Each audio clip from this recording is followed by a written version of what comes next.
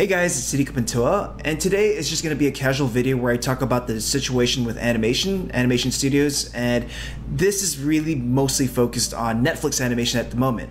Now, if you've been following animation news lately, Netflix has been the biggest culprit of canceling projects or closing entire productions and departments down. And of course, a lot of people who are passionate about animation are pretty upset about this. I myself am pretty upset about this too.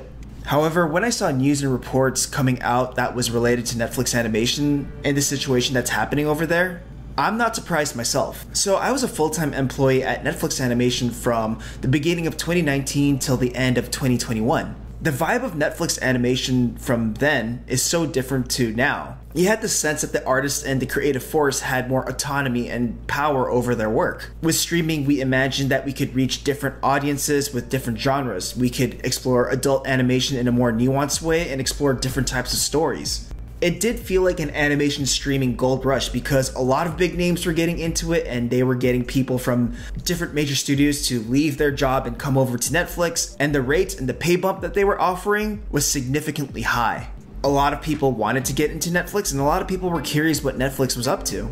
Well, for animation. Not only that, but you get the vibe that producers and the higher ups were kind of hands off with whatever the artists and the creative individuals were doing for Netflix, what kind of productions they were making, what kind of movies and shows they were making.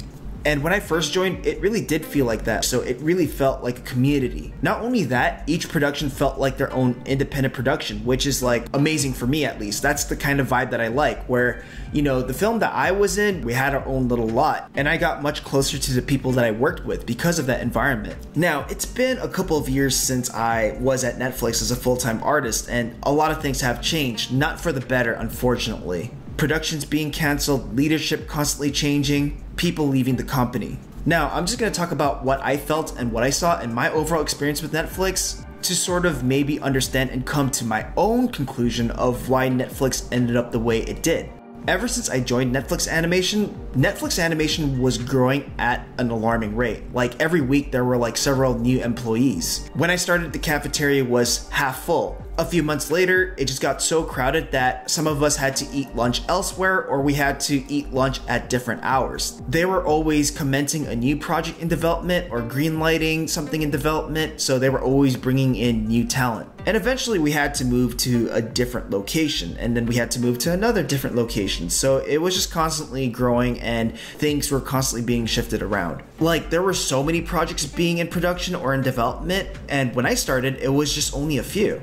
There was a sort of jokey vibe or reputation that Netflix had where if you had an idea and you pitched it to Netflix, it would get greenlit. In some cases, if you were someone big in the industry or you already had a reputation, it was guaranteed that you were going to get your own show or your own movie.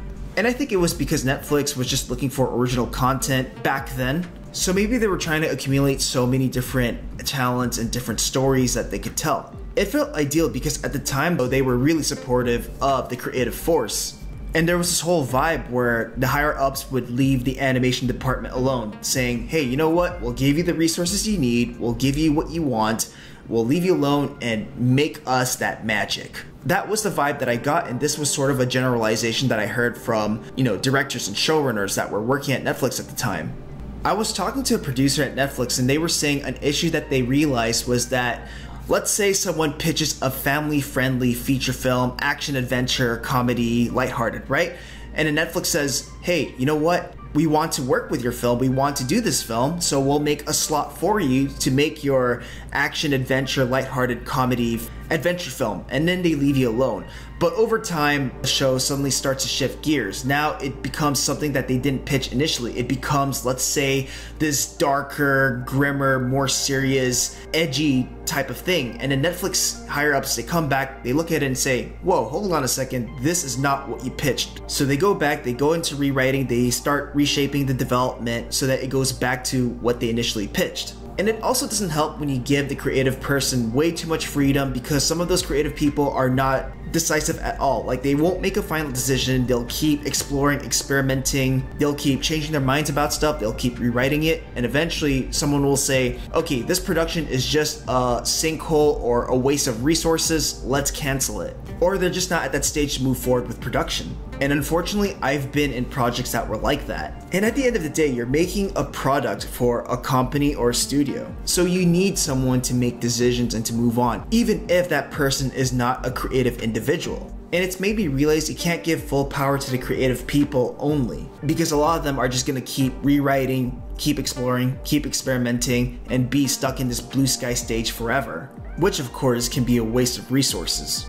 When I was there, I realized that Netflix was also having some form of identity issue. Like, they didn't really know what kind of films they wanted to make or what kind of brand they were going for. It felt like a very broad scope. But I personally don't think the style or the genre of these productions were an issue. I think more of it was just the leadership of Netflix. Like, they kept changing leadership, and you know, one of the biggest causes of shows being canceled or productions being canceled is because of a change in leadership or a merger with another company. There are intellectual properties at Netflix right now that have been canceled 4 times and have been brought back multiple times, just because they keep finding ways to kill it and keep finding ways to reimagine things, to bring it back but with a different vision.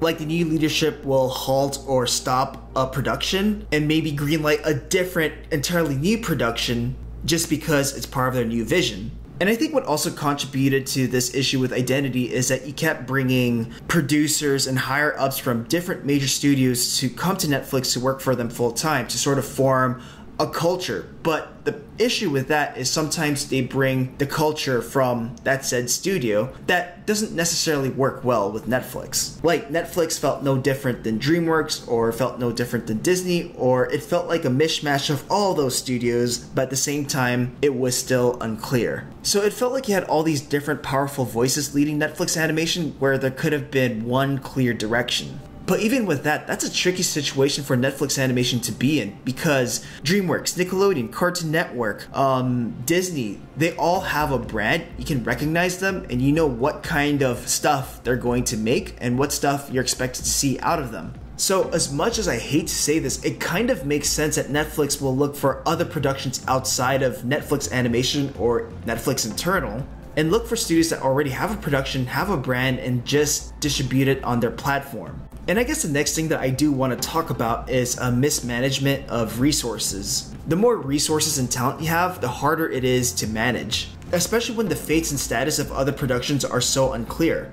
I was on a production that was put on halt and they were going to go back to rewrite, so we were all pulled out from that production and we were all pulled on this pool where other productions can look at our work and say, hey, we have a place for you, let's work with you. And during this time, the people are saying, oh, you're gonna go back to your production in next week, you're gonna go back in the next 2 weeks, you're gonna go back in the next month, and time it keeps going on until you eventually forget about it. You hear that it officially gets canceled quietly. When you're not in a production full-time, you're loaned out to different projects. Maybe you're helping out on a project, maybe you're transitioning into a different project, or you're just doing some extra legwork for a project.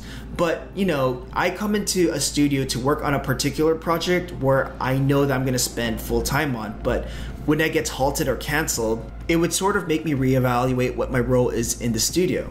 And as time went on, other streaming services began to surface, like Disney Plus, Peacock, HBO Max. Amazon Prime was getting their own content now, Netflix jacking up their prices, and Netflix no longer being the only streaming service you can find to watch animated stuff from Disney and what else. When it comes to Netflix animation canceling their projects, there's a lot of things that I personally do not know about. The things that I talked about here were really just a general feeling I got when I was there. I joined Netflix Animation because a production really liked my work and I was ready to give it my all. This felt like a place I could eventually grow into. Now, there were numerous reasons why I left Netflix. I was working on a really hard production that burned me out and I just really needed a break to reevaluate things.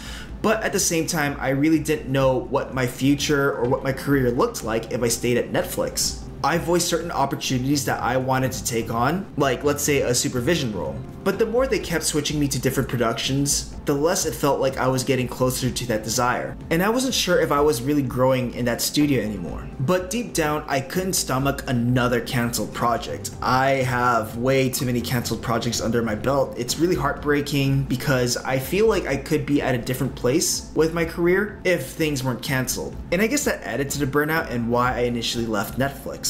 I considered coming back within a month or two, but that didn't end up happening. And, I took a break for a few months and eventually I started working on Invincible, season 2 and 3. Would I consider coming back to Netflix Animation? Maybe. It's a job after all. If the people were great to work with, that's a huge plus. Now, I want to say that this video is not hard fact. This is just coming from my experiences of what I witnessed and how I feel about it, and how it helped me realize my relationship with my craft. I liked working with the people there. Even for the production that was cancelled, I had a really good time and I made some really close friends on that production. One thing that I don't want to end up doing like many others is use an experience like this and say, animation sucks, I want to quit it, I want to leave animation forever.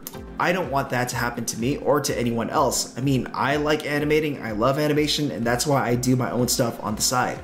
Even if Netflix Animation or another major studio won't fulfill that itch for me, well, I'll find other ways. Anyways, that's all, bye. Interested in learning hand-drawn animation or learning how to finish an animated shot from beginning to end? Have a look at the store where you'll find the complete Introduction to 2D Animation video course, tutorials, and other resources. Learn classical animation approaches, drawing, lectures, techniques, and other process videos. Visit the store through the link in the description below.